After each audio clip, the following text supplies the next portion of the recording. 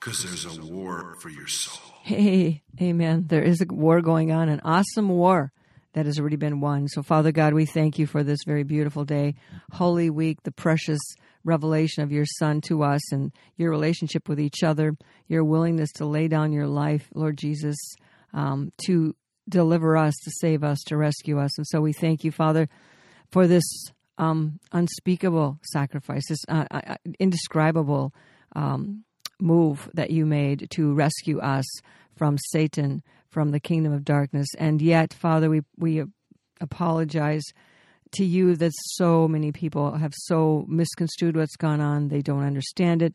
The devil's flipped it on its head, lied about you, lied about everything that you've done, Lord God. And so we pray today that you'd give us ears to hear, eyes to see, open us, our eyes and ears and understanding, that we would not be blind and deaf and dumb like the prophet of Isaiah spoke about of old, when you'd shut their ears. It's time, Lord God, to open the eyes, ears, and understanding of your people so that we can truly give you true recognition and adoration and thanksgiving for what you have done, Lord God, because this is not just all about what we can make our life to be. It's what you have made our lives to be, and it's about you.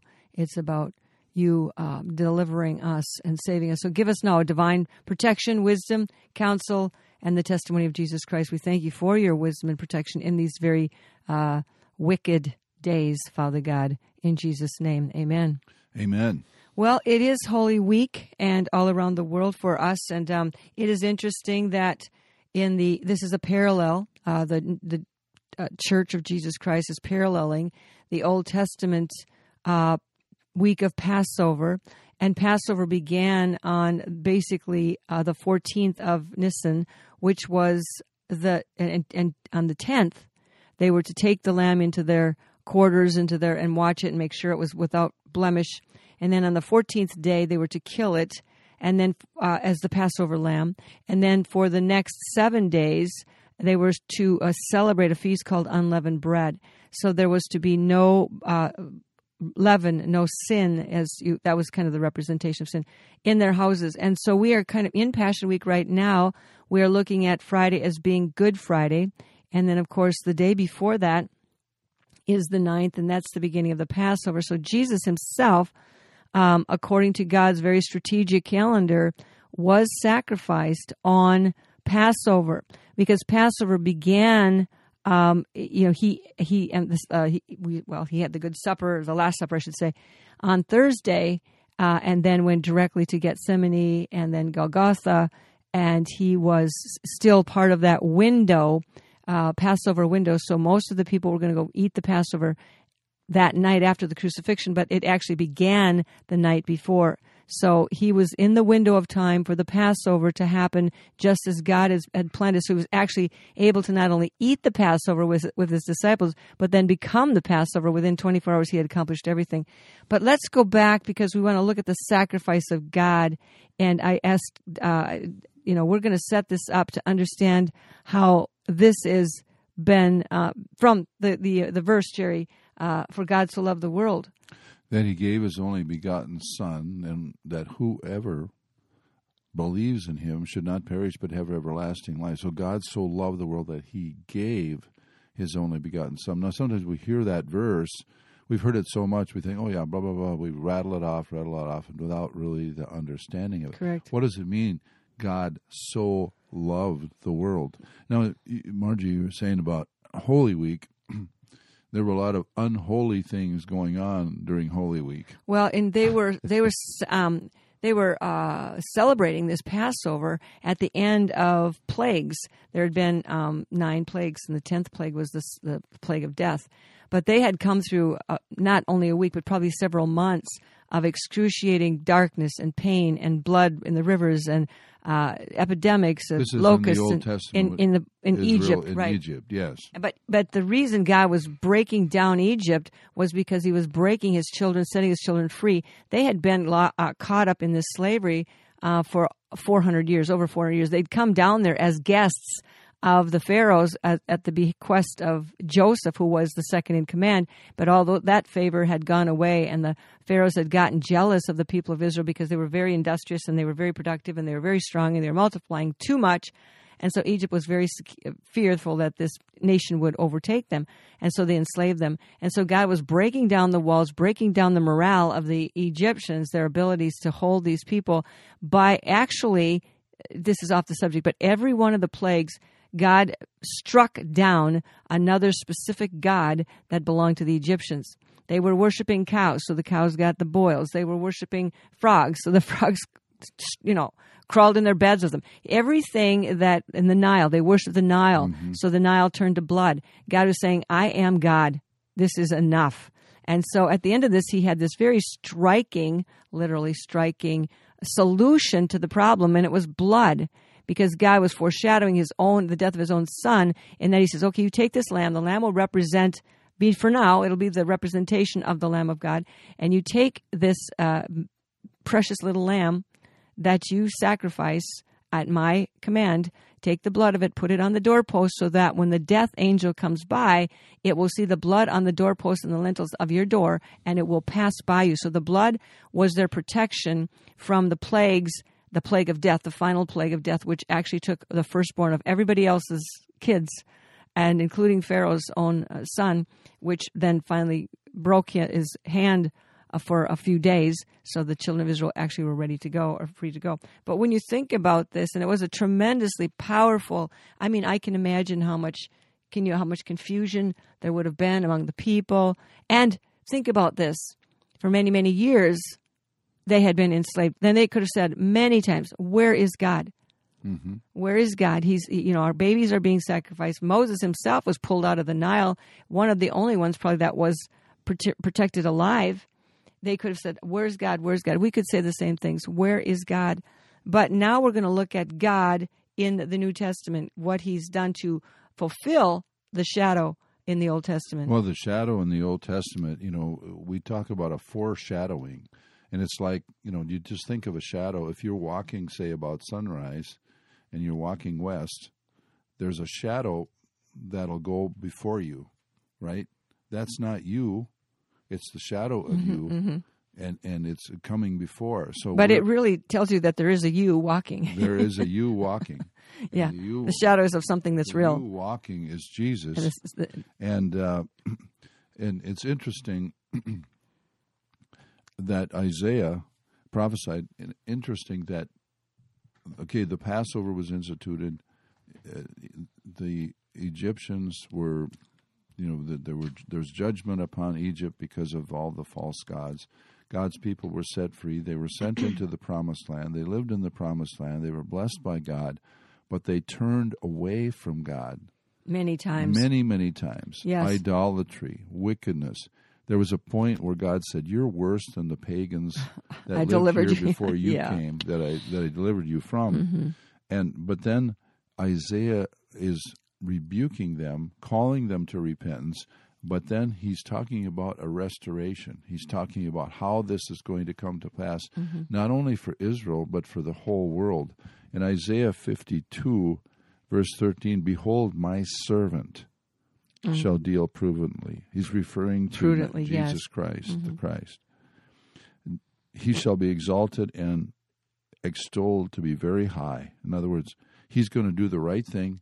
He's going to do something amazing, and he's going to be exalted. He's going to do my will perfectly. Perfectly. And but there was a path that had to be followed. There was the cross before the crown.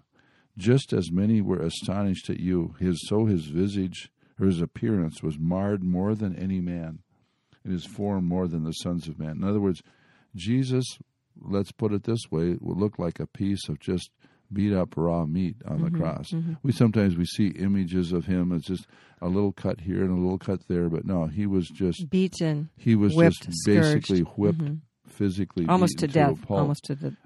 And so, but the result of that he was going to sprinkle many nations. Now, there was the sprinkling of the blood in the Old Testament sacrifices that brought ritual cleansing, purity. And so he's going to bring cleansing from sin to many nations. And not just the ritual cleansing, he's going to come and bring the full ramifications of that, the full accomplishment of that. Because when John, in John chapter 1, verse 29, he says, behold the Lamb of God, referring to Jesus, who takes away the sin of the world, not who covers the sins of the world temporarily, takes it away permanently. And so, and then Isaiah chapter 53 is the great prophecy, series of prophecies, absolutely spot on in details as to what Jesus would go through, and this is written about 800 years before it happened, before Christ came. The details are amazing. So weaving these details into the actual Jesus on the earth and Jesus actually going through his life.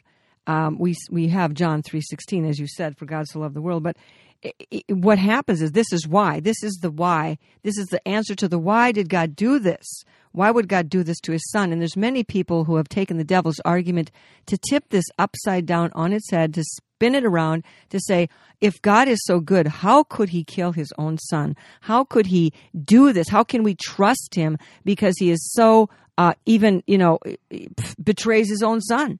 And so that's how Satan has twisted this gift of God, the love of God, the sacrifice of Jesus Christ, the Father's sacrifice of sacrificing his son for us. This is how Satan has twisted it, no kidding, in the minds of people, even who pretend to be part of the Church of Jesus Christ. It's very, very twisted, very bewitching, very deceptive. But let's look at this for a minute, because we've got to look at, first of all, question yourself. Ask yourself this question. We always put ourselves in the place of God. We always do that. We judge God all the time. We say, well, if I were God, I wouldn't have done that. It's a good thing we aren't God. Yeah, it is. But we act like we're God. Our opinions are are right. Our judgments are right. We're always right.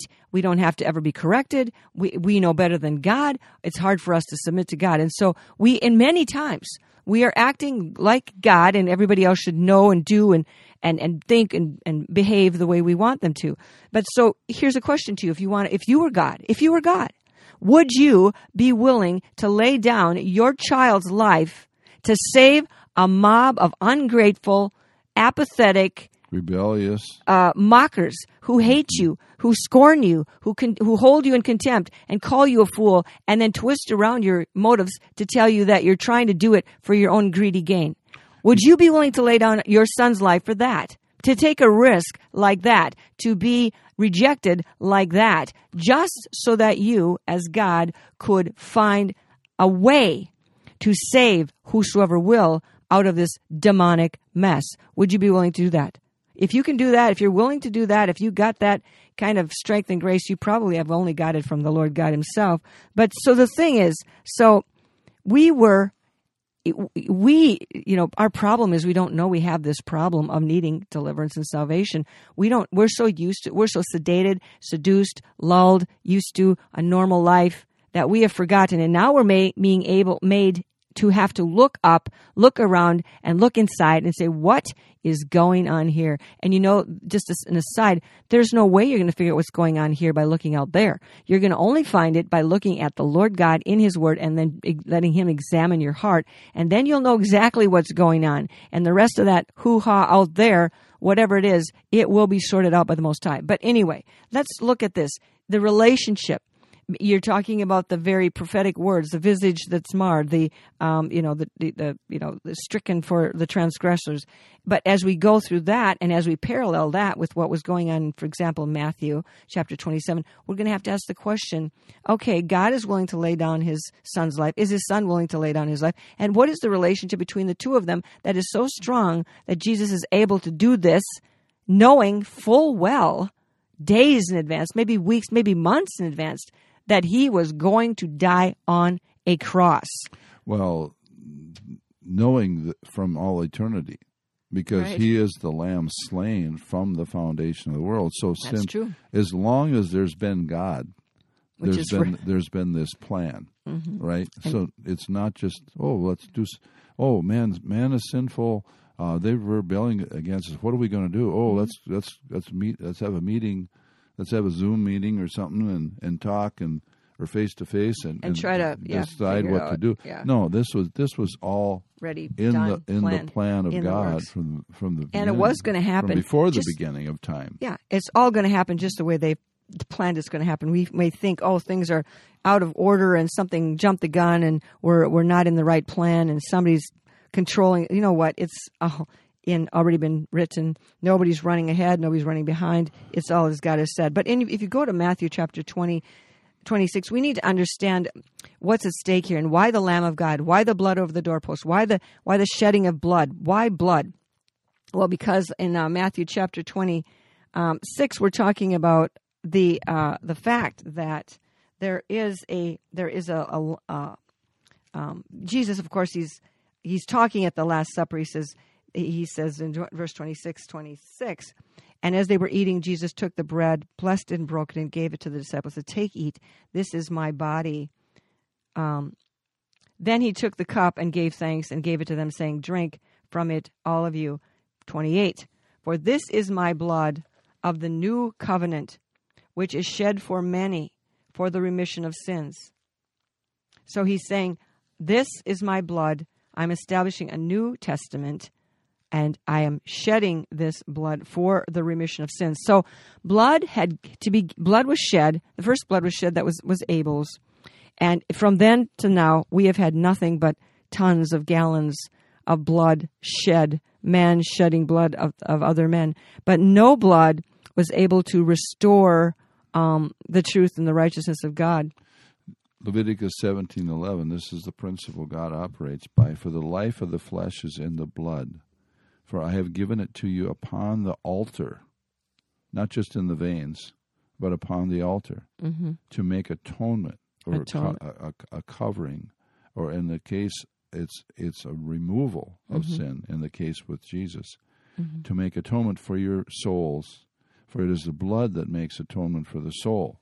Well, there you go. And the soul was what needed to be atoned for. It needed to be redeemed. It needed to be brought back because Satan had captured everybody in the Garden of Eden, and there was no remedy because no one was qualified anymore to shed their blood for the salvation of humankind because they were all slaves. And so there had to come someone from outside of the system, which was Jesus Christ himself, and he had to take on a human form, so he also had a body and blood that could be shed in remission for sins. And he was outside of the system. He came as born of a virgin. He was not born of sin, and so he was sinless. And therefore, the lamb that they had examined for 3 days before they could sacrifice this was the lamb that was without blemish. He was qualified to die in our place, as you said. Yeah, there was no sin in him. He came in the likeness of sinful men. He was really fully human, fully God, never sinned. But he came to be a final and perfect sacrifice for sin. So we have to look at this kind of he was the perfect sacrifice. God the Father was totally okay with it. It was cool. It had cleared the courts of heaven. It was the thing that was prescribed even from the foundation of the world. But how was Jesus going to walk through this? He was also human. Is he going to be willing to go through what he needs and knows he's going to have to go through in order to redeem us? And if we start the journey with him, he's in the book of, again, Matthew, later down in the chapter, he's in the Garden of Gethsemane, and he came to the place called Gethsemane and said to his disciples, "Sit here while I go and pray over there." And so they sat, and he said to them, "My soul is exceedingly sorrowful, even to death. So stay here and watch with me." Then he went a little further and fell on his face and prayed, saying, he's talking to God, "Oh, my Father." He knows he's his Father. Okay, he's not saying, "You have betrayed me. I can't believe you're doing this to me. I never suspected that you would, really make me do this." He didn't say that. He says, "Oh, my Father, if it is possible," all things are possible with God. "If it is possible, let this cup pass from me. Nevertheless, not as I will, but as you will." So he was still in that human place where he was saying, "God, I'm willing. Have you changed? Is there any change in the plans? Is there any other, way? Was this like with Abraham? You go to the very last second where he's going to sacrifice his son, and then you pull the knife back. Is this that? And basically the father said, no, this is not that. This is the real deal here. He said, nevertheless, let this cup pass from me. But if I have to drink it, I will drink it. And basically the cup he's talking about is the cup of the wrath of God, I believe. That the cup he was drinking down the dregs was all of the sin, all of the rebellion, all of the hatred against God and the Son of Man that had accumulated in the world. From that point even to now, he was drinking it down. And now that cup is full again. It's full again. But this time, the people who are going to be drinking of that cup are the wicked. But he said, nevertheless, so not my will, but thy will be done. So he's willing to give his blood. He's at this point shedding or sweating out great drops of blood already, which is extremely weakening. And so that an angel actually had to come to strengthen him. And I think this is very interesting. I don't remember if that's not in Matthew. I believe it was in one of the other, in Luke maybe. But he's interesting how Satan was still working overtime, taking the weekend off to try to get Jesus to back out on the deal, even to the point of killing him illegally. So he wanted Jesus all the time. He was trying to get Jesus to sin against the Father. Just one time, that didn't work. He tempted him in the wilderness. He tempted him in the garden. He was tempted like, more than, every man is tempted. And so Satan could not disqualify him by getting him to sin. So Satan wanted to see if he could just outright kill him. So these great drops of blood, which they say medically kills people, you can't sweat the drops of blood and not die. So God had to intervene by sending an angel to actually strengthen Jesus' body so he wouldn't die before he got to the cross. Well, you think of he says, surely he has borne our griefs and carried our sorrows. Isaiah 53, 4 and 5. Yet we esteemed him stricken, smitten by God, and afflicted. We thought, oh man, God must be mad at him because of all this. If he's the Son of God, he's dying on a cross as a thief, the lowest of criminals, scum. But he was wounded for our transgressions, bruised for our iniquities. Iniquities. So it wasn't for his sin, no, because he never sinned. But all this, it's hard for us to imagine that the aggregate of all human sin, past, present, and future, was laid upon him. Well, one of the problems punished and judged and dealt with in his own. Peter says, in his own body on the tree, referring to the cross. In his own body. He became sin for us. The Bible says in Galatians, he became a curse for us. So all the curses, the sins, the injustices of everybody, everything was put on him. He became a curse. The Son of God became sin for us, right? He who knew no sin, I think 2 Corinthians 5:21, became sin for us. So sin was there, and basically sin died. Well, sin was crucified that day, but so we know that there was many things, many dimensions of things going on in the death of Jesus Christ coming to the cross. It's not just a story that you read it through in your living room, armchair, whatever, and I'm not that bad, and thank you, God, for dying for me. It's like, okay, we would have been going to hell, people, without this intervention. But we want to see a little bit more before we leave about what was the relationship with God and Jesus as Jesus was going now, nevertheless, to do the will of the Father. And knowing the prophetic words, I'm sure he did, in Isaiah 53 about, his visage is going to be marred. He's going to be beat almost to death. He's going to be mocked, etc., etc. So in verse, Matthew again, chapter 26, verse 63, 64, he was brought before Pilate and before Caiaphas, and he said nothing in front of the high priest. And then the high priest said, I adjure you by the living God, I command you, tell us if you are the Christ, the Son of God. And so this high priest was, just ready to scream blasphemy if he would have said that. But Jesus said, it is as you said. So he didn't say, I am and I'm not. He says, it is as you said. Nevertheless, I say to you, Now, he's not done yet. He says, hereafter you will see the Son of Man, who Jesus called himself the Son of Man a lot, sitting and at the right hand of the power, coming on the clouds of heaven. So Jesus is not denying his lordship or his kingship or his rightful heir to the throne of power. He's saying, you're going to see me come back on clouds. And here he is, the Lamb of God, standing before the high priest, the epitome of religion. And he's saying, you're going to see me sitting at the right hand of the power. And the priest just lost it. He screamed out, tore his robes. That was always a sign of their being totally, disgusted. He has spoken blasphemy. What further need do we have of witnesses? So it was on Jesus Christ's confession that he is the Son of God, the Son of Man, the Son of God, the Lamb of God, that he was actually put to death for telling them that truth. And then we see, as we go through the pain of what's going to happen to Jesus, we have all kinds of emotional stuff. We have him speaking to the women, and there's a very interesting thing he says to the women as he's carrying the cross. He says, they're weeping for him. They're kind of freaking out. They say, oh, this poor guy, how he's suffering. He says, don't weep for me. Weep for yourselves and for your children.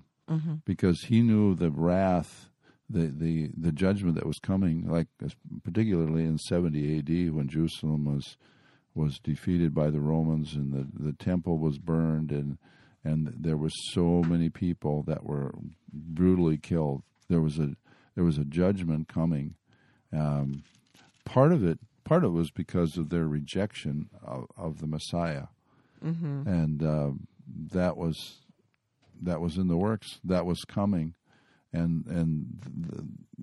was carrying our griefs and sorrows. Well, and but they didn't see it. Well, and even the disciples didn't see it. For example, jumping back a little bit to how was Jesus doing after he said, okay, Father, I'll go for it. Peter was going to defend him by chopping somebody's ear off. And Jesus said to the boys, he said, 26:53 of Matthew, do you not think that I cannot now pray to my Father, and he will provide me with more than 12 legions of angels? How then could the scriptures be fulfilled that this must happen thus? So he was saying, guys, I know I'm still in good standing with the Father. I've got this 12 legions of angels to back me up. Even one angel would be enough to take care of it.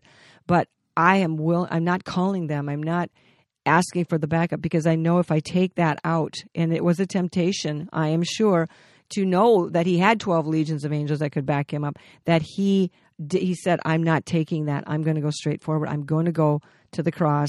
As we had talked about, as it's been since the beginning, I didn't come down here to, show off and defeat the Romans and call 12 legions of angels. Yeah, he could have done all of that stuff, but if he would have skipped that one little piece, dying on the cross, shedding his blood, then he wouldn't have legally recaptured, regained the souls of men. He had to have the blood of the Lamb in order for that to happen. So we see that he is going through this, but there's an emotional drama all over the place. Is Jesus going to stand up? Is he going to cave in? We thank God that he didn't cave in. And then we see finally in Matthew 27:46, the most disturbing words I think I ever heard Jesus say myself. And I didn't hear him say them myself, but that I've read that Jesus has said. The most disturbing words to me and the most confusing are 27:46. Well, let's just start with 45. Now from the 6th hour until the 9th hour, there was darkness over the land. And about the 9th hour, what time is the 9th hour, Jerry? Is that 9 o'clock? It's 12? About 3 o'clock. Oh, okay, 3 o'clock. About 3 o'clock, Jesus cried out. 3 p.m. He cried out with a loud voice, saying, Eli, Eli, lama sabachthani. That is, my God, why have you forsaken me? And some of those who stood by when they heard it said, this man is calling for Elijah. So they didn't quite understand what he was saying. Some ran to get some sour wine to see if they could revive him a little bit. Others were kind of freaking out. They'd already pounded the insignia over the cross, the King of the Jews. This is the King of the Jews. He is the King of the Jews. Which was an insult. Yeah, right, to the Jews anyway. Yeah, to the Jews. And so we were wondering, okay, now did God the Father abandon him? What happened there?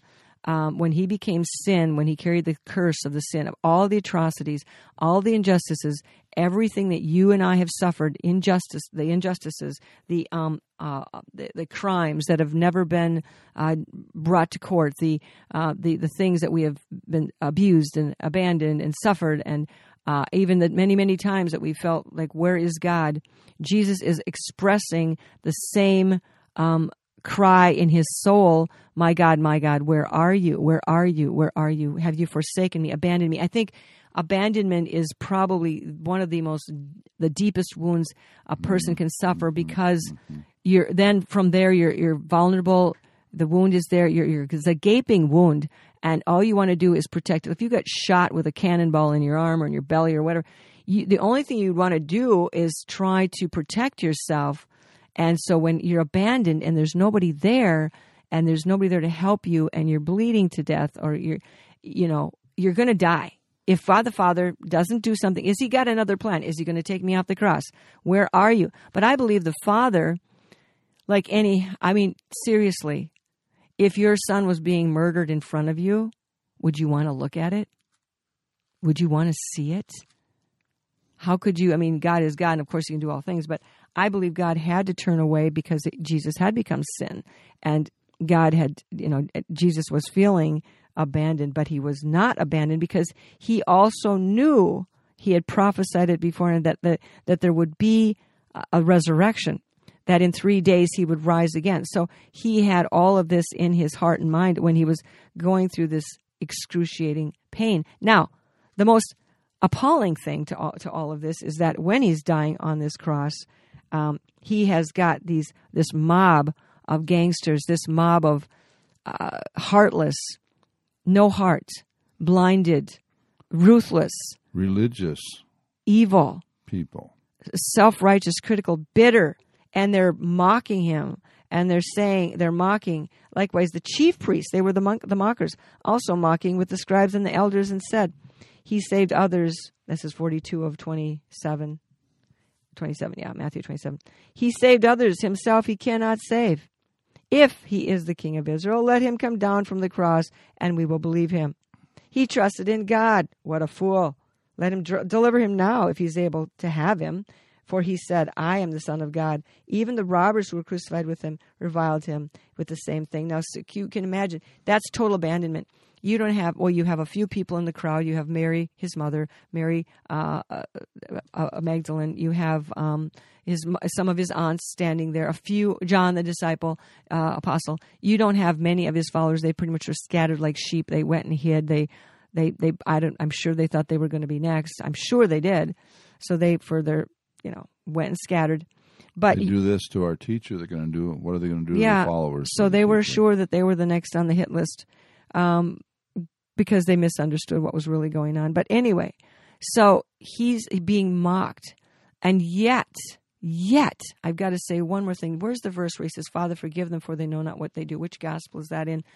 He said, Father, forgive them, for they know not what they do. Now, you notice here is a big critical piece to the idea and element of forgiveness. Jesus reached out, forgave them, released them from his judgment, and turned the judgment of their mockery and their rebellion and their contempt and their rejection of God, turned that back over to the Father. He did not judge them. He forgave them. And notice, some people think that you cannot, you don't have to forgive anybody unless they ask for forgiveness. Well, that's pretty impossible, because a lot of people you need to forgive are dead. So how are they going to ask for forgiveness? And Jesus never waited for them to forgive. Go ahead. Well, the verse you're referring to is Luke 23, verse 34. And Jesus said, Father, forgive them, for they do not know what they do. Yeah. They do not know what they do. So he was forgiving them. They were not asking for forgiveness at that moment, and maybe some of them never did. But he forgave them. But he forgave them from his heart, and I don't know if some of them may have repented. I think they did. On the day of Pentecost, Peter said, you crucified. You're the ones you crucified. Now, it speaks to maybe the Jewish people. It speaks to the religious people. Who was listening. But there were many among them on the day of Pentecost that heard, and some that repented and received Jesus. Yeah, so, yeah. But the forgiveness was flowing. The whole deal of the cross and the resurrection, not only to bring forgiveness And of our redemption, sins, but healing, to put ourselves in right standing with God, and to bring healing to our physical, spiritual, all our wounds. By his wounds, we are healed. Right. We were healed. And so there's healing. This is the way, this is the only way God could do it. Right. And he did it out of love for us. And it's good to see that the relationship between Jesus Christ and the Father was sustained. It was strong enough to lift this burden of sin off of us. It was like lifting this heavy weight, and it took the two of them, one on either side of this big rock, this big boulder, this big tree that had fallen across our head in our life, to lift this thing out, and their relationship was sustained. And not only that, but Jesus Christ is exalted to the right hand of the Father and sits there and is waiting for the signal to come back again. So going through this, we see that the relationship, the sacrifice of God was the sacrifice of both the Father and the Son. And Lord, we thank you, Father, for both of you lifting this burden, this weight of sin, this burden of sin that was crushing us, lifting it off of us and bringing it, throwing it into the sea of your forgetfulness, that our sins are forgiven. We can live in grace and joy and peace and experience and delight ourselves in the love that you have for us and the love you have for each other. Thank you, Jesus, for getting us through. Lord, help us to appropriate through our trust in you, through your word, to understand and appreciate and live in the freedom that you came, that you bled and died to give us. We love you, Lord. In Thank you, Jesus' name, Father. Hallelujah. Amen. Blessings. I have an emergency. What is your location?